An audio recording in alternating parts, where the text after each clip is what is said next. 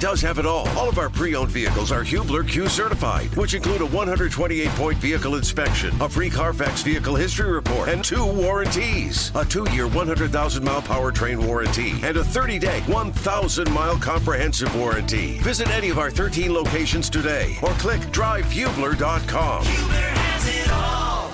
Pacers in action tonight down in South Beach, taking on the Miami Heat. Heat 4 games above 500. Pacers 5 games under. And we bring in Chris Denary, who is, I'm guessing, poolside. Chris, is that right? Would that be fair to guess or not? No, that would not be fair. I'm sitting here in my hotel room. Just got back from shoot-around. It is very nice here. Sunny, a little cloudy, but temperatures in the mid-70s. So, oh, boy. Yeah. So, when I left Indianapolis yesterday, when I drove out of my house in Carmel, I mean, it was nice out. I mean, I didn't have to wear a jacket or, for February to go to the airport and not have a jacket on. It felt great. So I don't know what it is today. My wife said it was sunny, so. Yeah, it's pleasant for a winter day. I'll take it for winter. I'll take it for winter in Indianapolis. Hey, it's been a long time since the Pacers won on the road, and wasn't the last road win at Miami? Yes. It was 2 days before Christmas right here. Tyrese Halliburton scored a career-high 43, had a career-high 10 threes, and hit a 3 from another county, not Dade, in that one, to win at 111-108. So, yes. The last road win is here in Miami. Anything from shoot-around? You said you just got back from shoot-around. Anything from that stood out that we should be keeping our eye on or listening for tonight? No, I mean, this group is in good spirits. I mean, it's been a tough run. They were 23-18 at the halfway mark of the season. They've lost 12 of 14. Tough homestand, lose that last-second heartbreaker to the Lakers, and then you beat Sacramento, and then boy, Cleveland had a great weekend. They came in and beat the Pacers pretty handily Sunday, and then went to Washington and had a big win on Monday. So, but this is a group that, I mean, they are so bonded together. They try to stay very, very positive even when things are not going your way. So, I mean, I think they know that this is a real opportunity. I mean, Miami has a lot of guys out. I mean, Victor Oladipo's out with injury. Kyle Lowry's out. But they still have their big 3, Jimmy Butler, Tyler Hero, and Bam Adebayo, all average better than 20 points per game. So they're hanging on, Miami is right now, to the 6th spot in the Eastern Conference, which is the last playoff spot. Indiana right now is 10th. That's the final play-in spot as we start. What's hard to believe, guys, we start the final third of the season tonight. 55 games in the books and 27 left. So with that stretch coming up, what do you think is going to take for the Pacers either to maintain or climb up those rankings that may be able to get into the playoffs? Yeah, I was just making some notes here. I mean, one of the things that they've really struggled, and it really hurt when Halliburton went out for that 10-game stretch, is their offense just hasn't been the same as it was. I mean, if you go back to that stretch where they won 8 of 10, I mean, they were averaging 119 points a game, shooting 48% from the field and nearly 40% from 3. If you look at the last 14, their scoring is down, their shooting is down. And so as much as you want to pin things on offense or on defense, they just haven't been as efficient offensively as you'd like to see. And especially in late-game situations. I mean, this has been through the better part of the first 50-plus games, they were the best fourth-quarter team in the NBA, and those numbers have gone away. You think back to at Milwaukee a couple of weeks ago, in Memphis, against the Lakers when they had a double-figure lead. They've really struggled in fourth quarters. And so I look at, as much as we always want to pin, hey, you got to be better defensively, this team's got to find a way to be better offensively. I think that will take a lot of pressure off their defense. Rely too much on Halliburton in those instances, or does he, I've thought a couple of times maybe he tried to do too much in those instances. Is that a delicate balance? Yeah, I think so, because you definitely want him aggressive, and his teammates believe in him. And so I think if you look at the total of the season, they have a better than 500 record in what we call clutch games, and clutch is plus or minus 5 points, 5 minutes to go. They've played 34 of those this year. That's tied for third most in the NBA. They've got 18 wins. That's tied for fifth most in the NBA. So if you look at, the totality of the season, they've really been pretty good in late game situations. It's been, they had a stretch in mid-December where they lost a couple in a row, and then here lately, they've lost a couple. But I think for the most part, if they've been in that situation, they have found ways to win games. And that definitely is an improvement over what we saw last year. I mean, last year, it just seemed game after game after game, they were always in it, but they couldn't win them. I think they've improved in that situation this year if you look at the entire season. Pacers and the Miami Heat tonight, visiting with Chris Denary. So as you look at the roster and you understand the impact of Halliburton on this roster, what do you feel is missing in terms of to get to that consistently competitive level where even if you're missing Halliburton, we still can string together wins? Yeah, I mean, I think the one thing, this group is still so young. I mean, you're looking at a couple of guys that have been in and out of the rotation of late at the 4 or the backup 5, and that's Isaiah Jackson and Jalen Smith. And those guys are only 22 years old. And so I think a lot of what we're seeing is just growth opportunities and maturing and figuring out, what it's like to be in that situation. Case in point, I was watching LeBron, become the all-time leading scorer last night, and he did it in a loss against a very young Oklahoma City team that was on a bright stage, and their coach sort of challenged him to say, hey, let's see what you guys can do, young guys. And the young guys played pretty well last night. They won the game. So I think a lot of it is just continuing to see the growth and putting these guys in these types of situations. The one thing that, Kevin Pritchard has said is as you look to the summer, I mean, they've got a great opportunity with cap space to be in the free agent market. They've got 3 first-round draft picks no matter what happens, theirs, Boston's, and Cleveland's. So they have a lot of opportunity, to do some things, depending on what they want to do. But I think for this group, it's just continuing to figure out and put yourself in position, to win games. I think the real good thing that's come out of the last couple of weeks was, the signing of Miles Turner and getting him extended, knowing that he'll be here. And if you look at Miles' numbers, I mean, they are career numbers. I mean, his last 8 games, he's had 5 20-point games. I think he's had 5 double-doubles. I really am proud of him because I think he's risen to the challenge, and he wants to be here.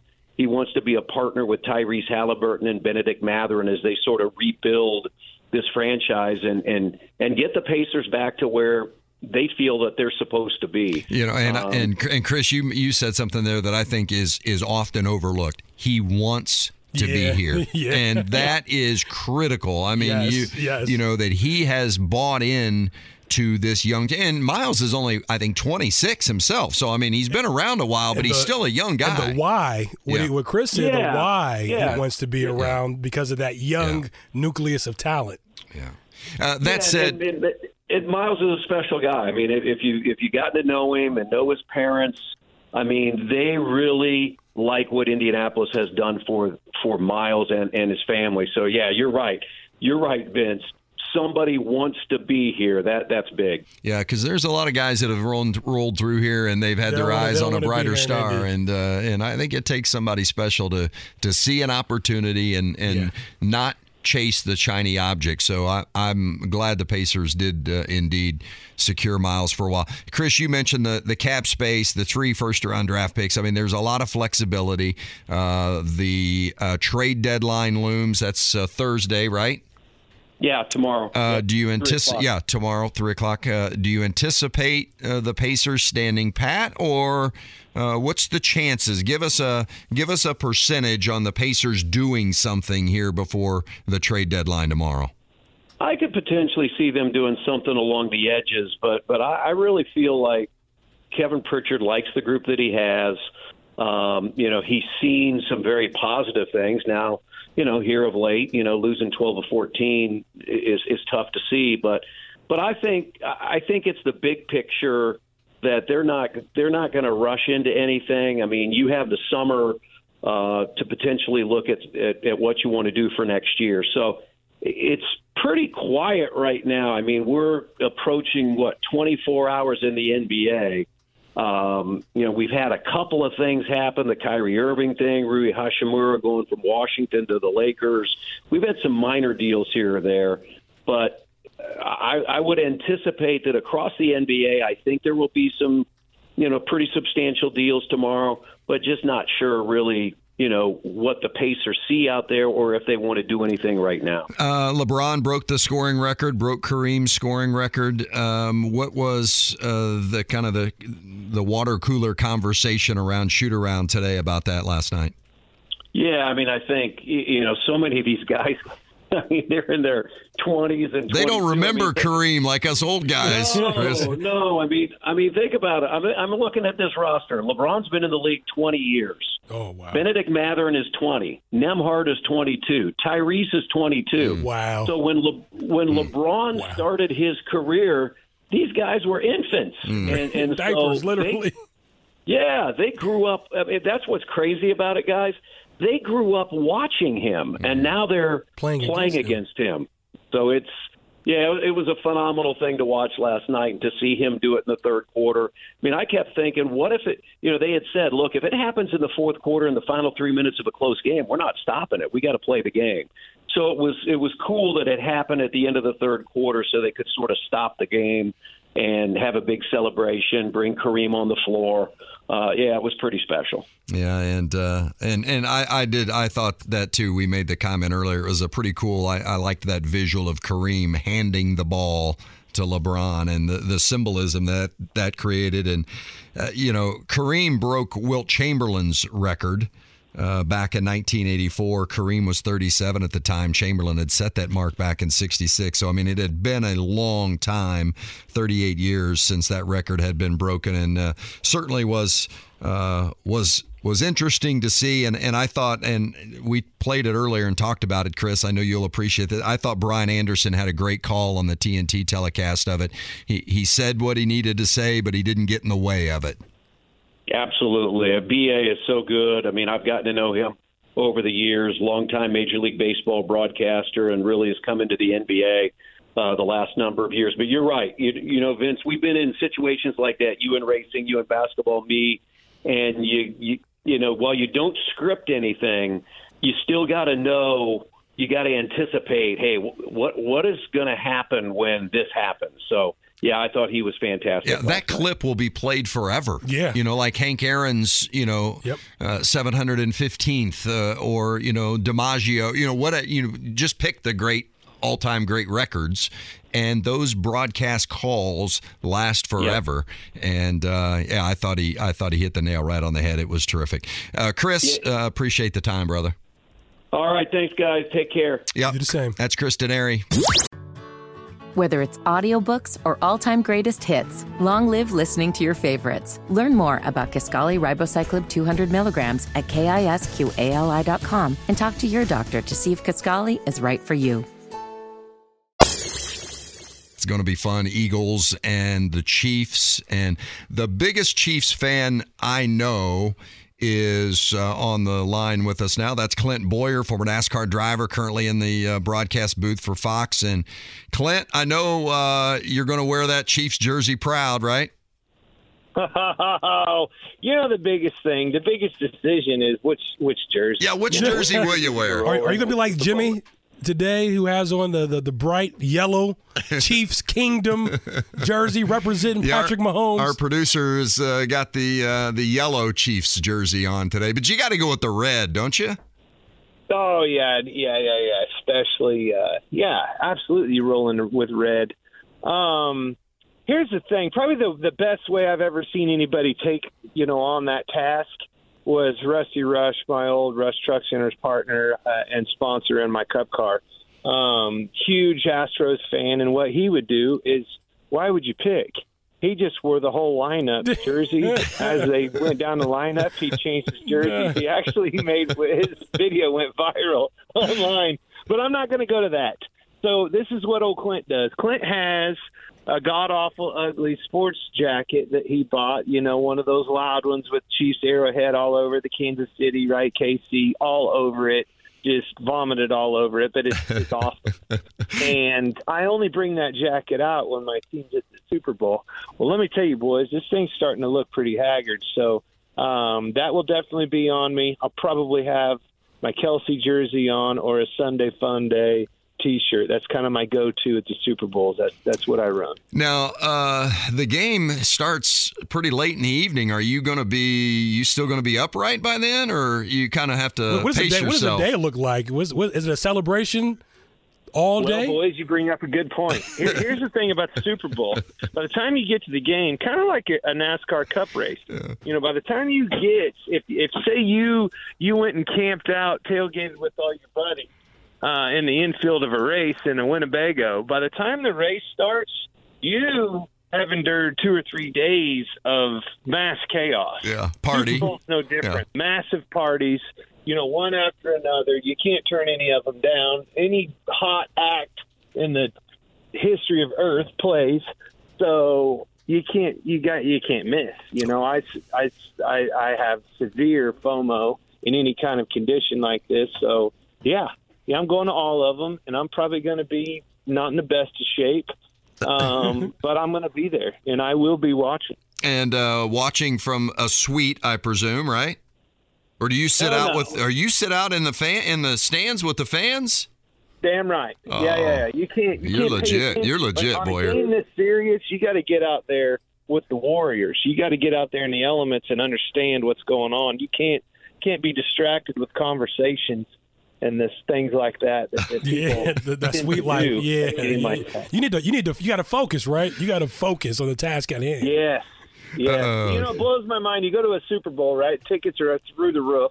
I think I saw like the cheapest tickets, like I don't know, $4,600 or something for maybe some medium to lower level, and and the first thing they do is go and conversate. You'll see them in the in the hallways and stuff like that, and talking and interrupting one another. Like, how do you spend that much money to go to a game and not be paying attention? Yeah. This is a battle, boys. It's a war, and I will be in game mode. Yeah, we were having the conversation earlier about when you watch the game on TV, and so many people have Super Bowl parties and stuff, and I might go there early, but when the game starts, I want to be at home watching the game because I got to watch the game, and I can't be doing that if I'm if there's socializing going on. And agreed. I'm a homebody, and I'm locked in, like limited conversation, enjoying the game.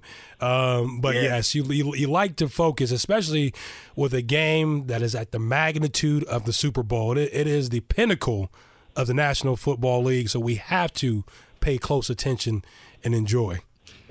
Here's the only thing that sucks about the Super Bowl too. I mean, let's start over. When you're fortunate enough to have a team that tends to go quite often, such as me and the Chiefs, you're spoiled. You go to the Super Bowl, and it's not like Arrowhead where it's 95%, Chiefs fans. You don't have to worry about some schmuck sitting next to you and bothering you with some sort of opponent team. At Super Bowl, I mean, there's a blend. Most of them are going to be Chiefs fans, obviously, the ones with any intelligence, but there's a chance that some Eagle might. You're with the feisty bunch there. Oh, the Eagle fans are loud and proud too now. Feisty bunch, those Philadelphia Eagle fans. So just be safe, right? Let's use our conflict resolution. You got a big guy going with you, Clint, to keep. Are you Eric Stone Street? You're not taking him with you for security, are you? Whether it's audiobooks or all-time greatest hits, long live listening to your favorites. Learn more about Kisqali Ribociclib 200 milligrams at KISQALI.com and talk to your doctor to see if Kisqali is right for you. So he will definitely be there. Speaking of Warriors, he's there, battle-tested. He'll be there. All the guys, man, that's what's cool about, the Kansas City area. I mean, I didn't grow up in Kansas City, but right outside of it. and tons of friends there. And it's just, I will say this, I've been to other ballparks. I've been to, obviously live in North Carolina. I've been to the Panthers, and the number one takeaway from all of it that I have to tell people, I'm like, you really don't even understand what the atmosphere is all about. It's no different than a NASCAR race. It can't just be a race. It has to have the atmosphere, and the fan base creates that atmosphere. The tailgating scenario that only Arrowhead produces because of that massive parking lot that it shares with Kaufman, it's insane. I mean, I've seen people not even make it to the games before. It is all hands on deck, wide open chaos. The only one that would even remotely come close to a Chiefs fan base would be, the Maniacs up in Buffalo. They know how to do it. I at least respect that one. But I think these Philly team, these Philly guys, the biggest thing is for me, I want them to keep chirping because for some reason that fuels a fire with our boys. And the last two teams that come in to chirp and went home with their tail between the legs. Oh, and you chirp pretty well yourself. I mean, that's part of the fun, though, isn't it? 100%. 100%. So, no, who's going with me to go back to your question is my wife. And she'll either be telling me to, stop, the whole game, or be egging me on. You know them wives are. Yeah, I'd like to have a 10 spot. They're telling you you're embarrassing them. The next thing you know, somebody chirps one over, some comment over your way, and they're like, "Oh yeah," now they're on your side. Yeah, I'd like to have a 10 spot for every time she says, "Clint, stop it." We're visiting with Clint Boyer, former NASCAR driver and current NASCAR broadcaster for Fox, and super uber Kansas City Chiefs fan, and I know looking forward to going to the game in Arizona this weekend. I saw that the Super Bowl, and this fits right in with you, brings the super jet setters as well. More than 4,000 additional takeoffs and landings around the airports there in Phoenix. Over 1,000 private planes expected. Who all you taking on your G5 with you? I sold my plane, believe it or not. So, man, I'm slumming. I'm with everybody else. I'm taking the good old-fashioned American Airlines. Oh, you are not. Yes, I'm rolling. I kind of like that anyway on a deal like this because it's part of the experience. I flew to Kansas last time, and we had all these. There were Jacksonville fans. And then they were Cincinnati fans, and oh my gosh, they run their mouth the whole time, the whole flight there. You know how quiet that plane was, other than old Clint on the way home? That was fun. Now, if something would have happened and we lost, there's no chance. I'd have chartered a plane for myself. Oh, and if presuming, we'll presume, for your sake that the Chiefs win, do you get the invite to the Chiefs post-game celebration party? Well, the last time we won in Miami, and I posted it on Twitter the other day, and I didn't realize what I had done. It was me and Stone Street. Stoney was at the post party, and we were getting the old hourglass was getting pretty thin on the top, if you know what I mean. And for those that don't know, Eric, 6:30 in the morning, I was like, oh, 6:30. No looked that bad. And for those that don't know, Eric Stone Street plays Cam on Modern Family. You'd know him. Huge Chiefs fan, and it looks like the two of you might be able to get in a little trouble. Oh yeah, Stoney's a good guy. We have a lot of fun. Just massive talent and extremely funny. Kansas guy, went to K-State and drove through my part of the country a lot, and just, share that in common, the love of our state, love of our teams, and both of us are capable of, believe it or not, having a good time. Yeah. Now, is he funny? I always wonder about this, like people that are funny on TV. I mean, he's obviously a very successful actor, Modern Family, incredible show. He's got plays a great character on there. But are people that are funny on TV for their job in real life, is he still funny? He's similar. Well, here's the thing. I've been on the road a long time. You know that. Yep. A lot of people. And that's a valid question. Every once in a great moon, you'll come across somebody that you think, man, they were just so funny, but was it all scripted? Was it all wrote? Every now and then you'll see that. But if somebody's making a living in comedy and moreover making a living in live comedy on television, they're pretty damn funny. My man Eric, he will have you in shambles. He's quick, he's witty, and I mean that's just they're the best, you know. That's why they're on TV. Hey, speaking of funny, watching The Clash the other night, you and Tony Stewart, Mike Joy in the booth, and Gwen Stefani is in there with you. And was Stewart was he dumbfounded or what? I've never heard seen Tony a loss for words. Well, buddy, Blake and Gwen, they come. You know, Blake's a huge race fan, supported me over the years, and Blake Shelton. And Gwen Stefani came last year, knew she was coming again this year. She liked it, dug the race a year ago, and wanted to come back. So I thought that was really cool. We always have Blake on. He always makes fun of me. I didn't want to have Blake Shelton on anymore. I knew what was going to happen. He was going to make fun of me. So Such an easy target, though. You're out. I would like to have, and last I checked, it's like Beauty and the Beast. Nobody wants to see that. They want to see her. They want to see. So I said, Gwen, what do you think? We come on? Just come on for a little bit. No way, you're crazy. I don't know anything about racing like that. That'll be the last thing I, talk about. I just want to know, what kind of driver you are. We'll just keep it fun. Well, little did I know, she's just like Blake. Turns out she lives with him, has the same sarcasm. She goes going down the path of telling on old Clint, maybe being overserved at one of their parties and showing out a little bit. She starts telling out on live. I'm like, Gwen, whoa. This is my job here. This is backfiring on me bad right before everybody's very eyes. And so that happened. Clint's getting a little bit nervous up there, trying to deflect, obviously, trying to maybe close the conversation and move on with Gwen Stefani. Maybe it wasn't the best idea for Clint. It was the best idea for everybody else. Next thing I know, I look over, and I'm out of questions, guys. I mean, I've thrown everything at it I know to try to keep it conversational. And my man Tony Stewart, the big bad wolf that everybody knows, the almighty Tony Stewart, he can't find one question to ask me. I'm elbowing him. I'm, trying to. Was he in awe? I'm eyeing him. I'm like, Tony, like, what, something? And he just kept shaking his head. She walked out the door, and he's like, I couldn't say a word. I think I was starstruck. I was like, really? You don't say. It was so funny.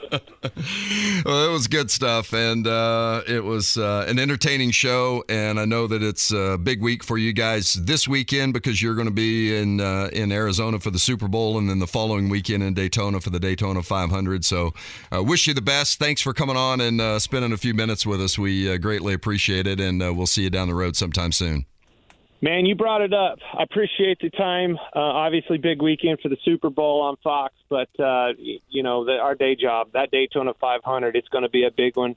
There's a lot of big champion names that have never won that race, and all eyes are on it. So make sure you tuned in, everybody. It's going to be a good one. Appreciate you, Clint. Thanks, buddy. Thanks. That's Clint Boyer.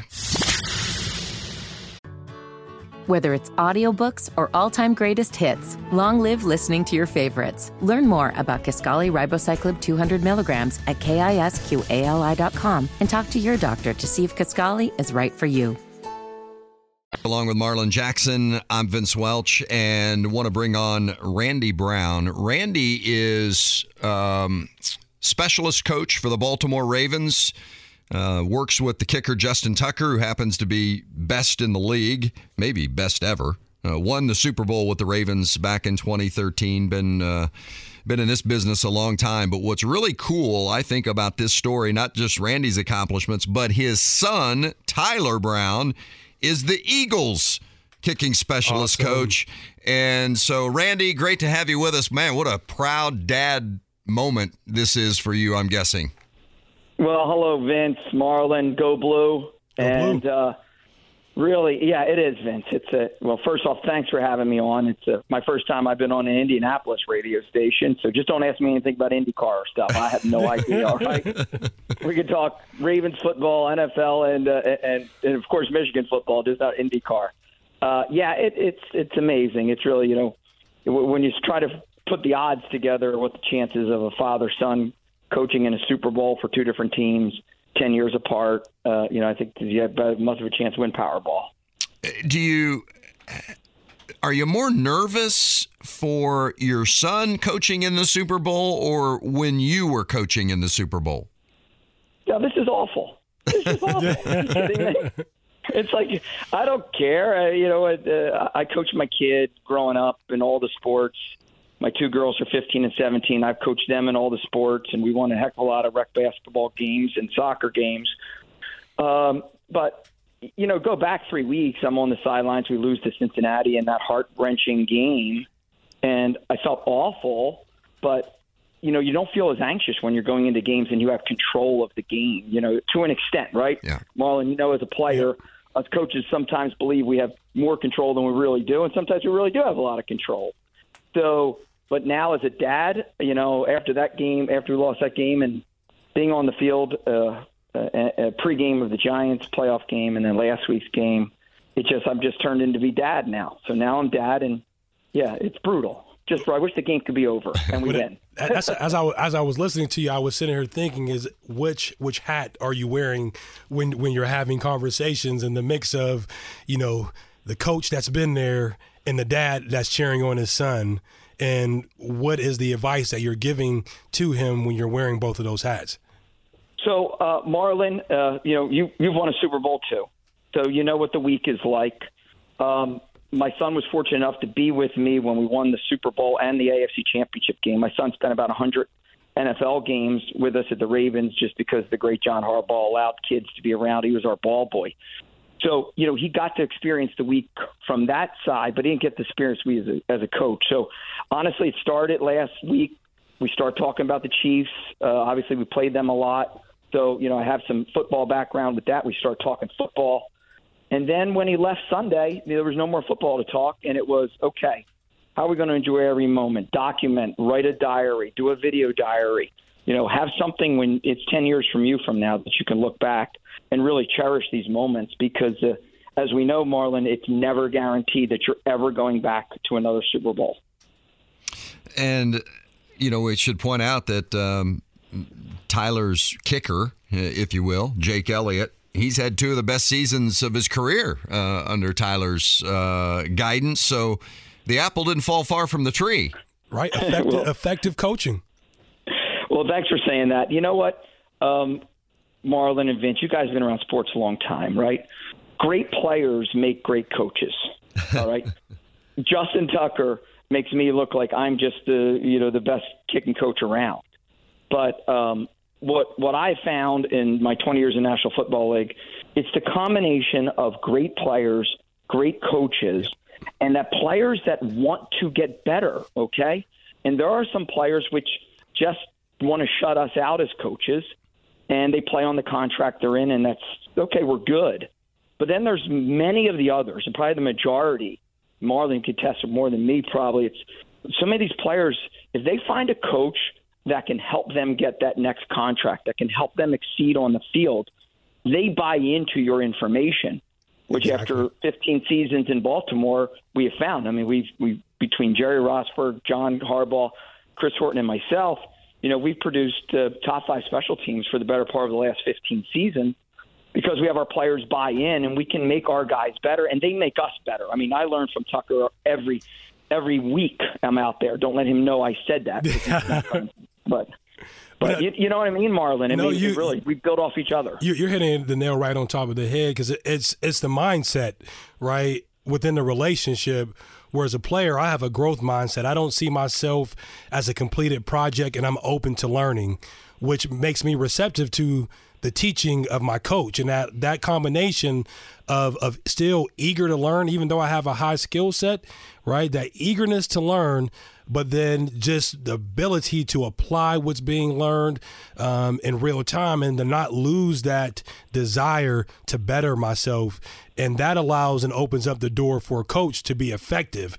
And I think what you said, that's the mindset of the majority of players that play in the National Football League and on the collegiate level, is understanding, the relationship and the dynamics between that player and that coach, and being on that journey and having won a Super Bowl, and then think about to that journey that you were on, and what did you do to prepare your son over the span of your time together growing up to be successful in these sorts of moments? So I put him in every, I was coaching Chicago Bears 1998, 1999 with Dave Wannstedt and Dick Duran, two of the best men you'll ever meet. And my son was 7 and 8. Well, guess where my son was? He was at practice with us. He was on the sidelines for games. A picture with him and Troy Aikman, who didn't play a game in 98. As I told you before, he spent 100 games with me at least on the sideline. I made him be a football kid. Why? Because he wanted to. And he wanted to learn. He wanted to be part of it. I don't think either of us, if you would have asked us 20 years ago, would we both be coaching in the National Football League? No, I thought I was going to be a head high school football coach. I didn't think I was going to be this. And he came out of college. He was a PE teacher at Berlin Elementary School here in New Jersey. So it's just where our paths have taken us. And to go back to what you had asked about Jake, I think the success of Jake, it's number one is his confidence. Tyler has helped instill that. But they clean the operation up. They clean the snap. They clean the hold up. And, practice is maybe a little different than it was before. Film study is a little different than it was before.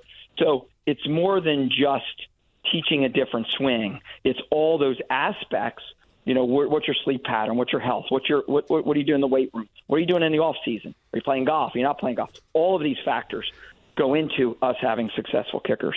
See, I'm just getting excited right now and listening to you because it's the underestimated aspect of athletics. It's everything that you spoke to is the preparation, right, and the evaluation to understand what is effective and what is not, and then to come up with a plan to produce. And that is the quality of great coaching, of great leadership, but in players to have that growth mindset and be open-minded to getting better. And that's why you have organizations like the Baltimore Ravens and now what we're seeing with the Philadelphia Eagles that are extremely successful. And we'll throw in our alma mater, the University of Michigan, as well. That's why we are all successful, is because of that dynamic between our coaches and our players. And, if I can add to that, when you coach for John Harbaugh, you coach for Jim Harbaugh. I've got 18 seasons staying on the sidelines with John. I've obviously known Jim for 25 years, and Tyler's been with Jim. You better be detail-oriented, okay? If John comes in and asks you to teach him the technique for the right end on field goal against a 6x4 rush and that outside end and the corner and the safety are outside of him, how are you blocking him? You better be detail-oriented. Well, we expect the same of our players. If I bring Justin in or Sam Cook at the time or Jordan Stout, they're like, give us the exact detail. Where is that hand? Where's that foot? To me, that's how you continue to become successful, which is the detail-oriented in the offseason and the regular season. So, Marlon, if you can still run like a 4.4, maybe about 22 miles per hour, it might be able to let you cover some kicks next year. Yeah, only when I'm asleep. I have dreams of, and I'm still running that fast, but that's about it. We're visiting with Randy Brown. He's the Baltimore Ravens kicking coach for Justin Tucker, 15 years in the league in the NFL, won the Super Bowl with the Ravens in 2013. His son, Tyler Brown, is the Eagles kicking coach and the Eagles kicker, Jake Elliott. Would you rather, as dad, are you going to be excited or will you hate it if it comes down to an Eagles field goal to win the Super Bowl? No, I want the game to come down to Jake because I know he's ready for that moment. He's played in this game before. He practices well. That's what I want. I mean, people ask me many times, why is Justin Tucker so good? Because he's the Mariano Rivera. He's the Michael Jordan. He wants the ball at the end of the game. No one else should get the ball but him. And Jake has that same mindset. So to me, what would be better? Kick a walk-off field goal like Adam Vinatieri did before. Let's go kick a walk-off 38-yarder right hash, win the game, and and we all get a Super Bowl trophy and a great win. That's how I love to see it. I don't want some 41-7 boring game, unless the Eagles, of course, are winning 41-7 and we win the Super Bowl. But yeah. Yeah, we were talking about that earlier, just hoping it's a good, close game. You know, you don't really have a dog in the fight. You just want it to be a good game and take it right down to the end. Speaking of the Super Bowl, when you guys were there, the Ravens in 2013 in New Orleans, that was the blackout game, right? Yeah, Yes, it was. So what happens there when the stadium loses the electricity? Take us inside what happened with the team there. So, we come out at half. Jacoby Jones runs a kickoff. We're up big, and we're just standing there. Next thing you know, a bank of the lights go out, and we don't know what happened, right? We're expecting it to go on and off real quick, especially with all these, the light shows they have. We didn't think it was planned. Beyonce had just literally come off. And then they're not coming on. And then you're thinking, are we going to finish this game? Because then we start talking the sidelines. Are we really going to finish? Now, remember, Marlon, we have the 31-minute halftime to begin with, right? And we had an older team back then. We had Ray and Ed and Haloti and these guys and Matt Burke who were an older team. So we were like, when are they going to restart this game? And, it was a little nerve-wracking because we lost all momentum at once those lights came back on again. And thankfully, the game wasn't a little longer than that because I don't know if it would have ended the way that it did, but it was bizarre. Very bizarre and unsettling. So I have to ask. My son is a Baltimore Ravens fan, and he loves Lamar Jackson. Next season, do you think that Lamar Jackson will still be a Baltimore Raven? So this is a great part, right? I coach specialists and I coach special teams. So I know that Justin Tucker is under contract. and in the off season and in training camp, I'd love to see you and your son come to training camp and hopefully meet whoever's playing for us at the time. So I've learned a long time ago in this league, Marlon. You stay right into your little wheelhouse there, and mine is coaching specialist. Man, did you hear how Randy? Randy avoided that question? I mean, he used to be a mayor. I say he should be a politician because that was a lesson right there. What town was it you were the mayor of, Randy? So I was born and raised here in Marlton, New Jersey. We have 50,000 people. My family lives in Marlton, New Jersey. You're kidding me. No Marco way. Jackson, Ellen Jackson, Mackenzie Jackson, they live in Marlton, New Jersey. When I played for the Eagles, I spent a ton of time in Marlton, New Jersey. Marco is a McDonald's All-American going to University of Kansas next season. Wow. Well, off the air, send me their address, and I'll say hello. But so I was the mayor from 2007 to 2018, so they must have bragged about they had the best mayor in America while you were over here with the Eagles in 2010. Awesome. Small world. That's good stuff. It really is. It's a small world. It's great. So different now. We got the Chickies and Pete's. We got the Carlos Bakeries of the world. We got a lot of great things here in Marlton. So it was a great time of my life. I loved it. And when you're the mayor of the town that you grew up in, there's not much better except maybe your son winning the Super Bowl. There you go. Well, I'll tell you what, father winning the Super Bowl, son winning the Super Bowl, that'd be pretty cool. We wish you the best, Randy, and good luck to Tyler and the Eagles. And we'll be thinking about you when Jake Elliott trots out there at the end of the game to kick that game winner. Yep, and I'll be just as nervous as anybody else will be. And but, hey, let's stay in touch. Marlon, Vince has my contact info. I'd love to talk to you afterwards. Awesome. Thanks, Randy. Okay, guys. Thanks for having me on. Yeah, that's Randy Brown, the Ravens kicking coach, and the best kicker. I mean, it will rival Vinatieri, I think. Justin Tucker is the greatest kicker ever. Of course, the Ravens won the Super Bowl in 2013, and then to have your son be on the coaching staff of a team in the Super Bowl too, and a potential winner. What a neat story that is. Father-son awesome relationship and the pride that a dad has.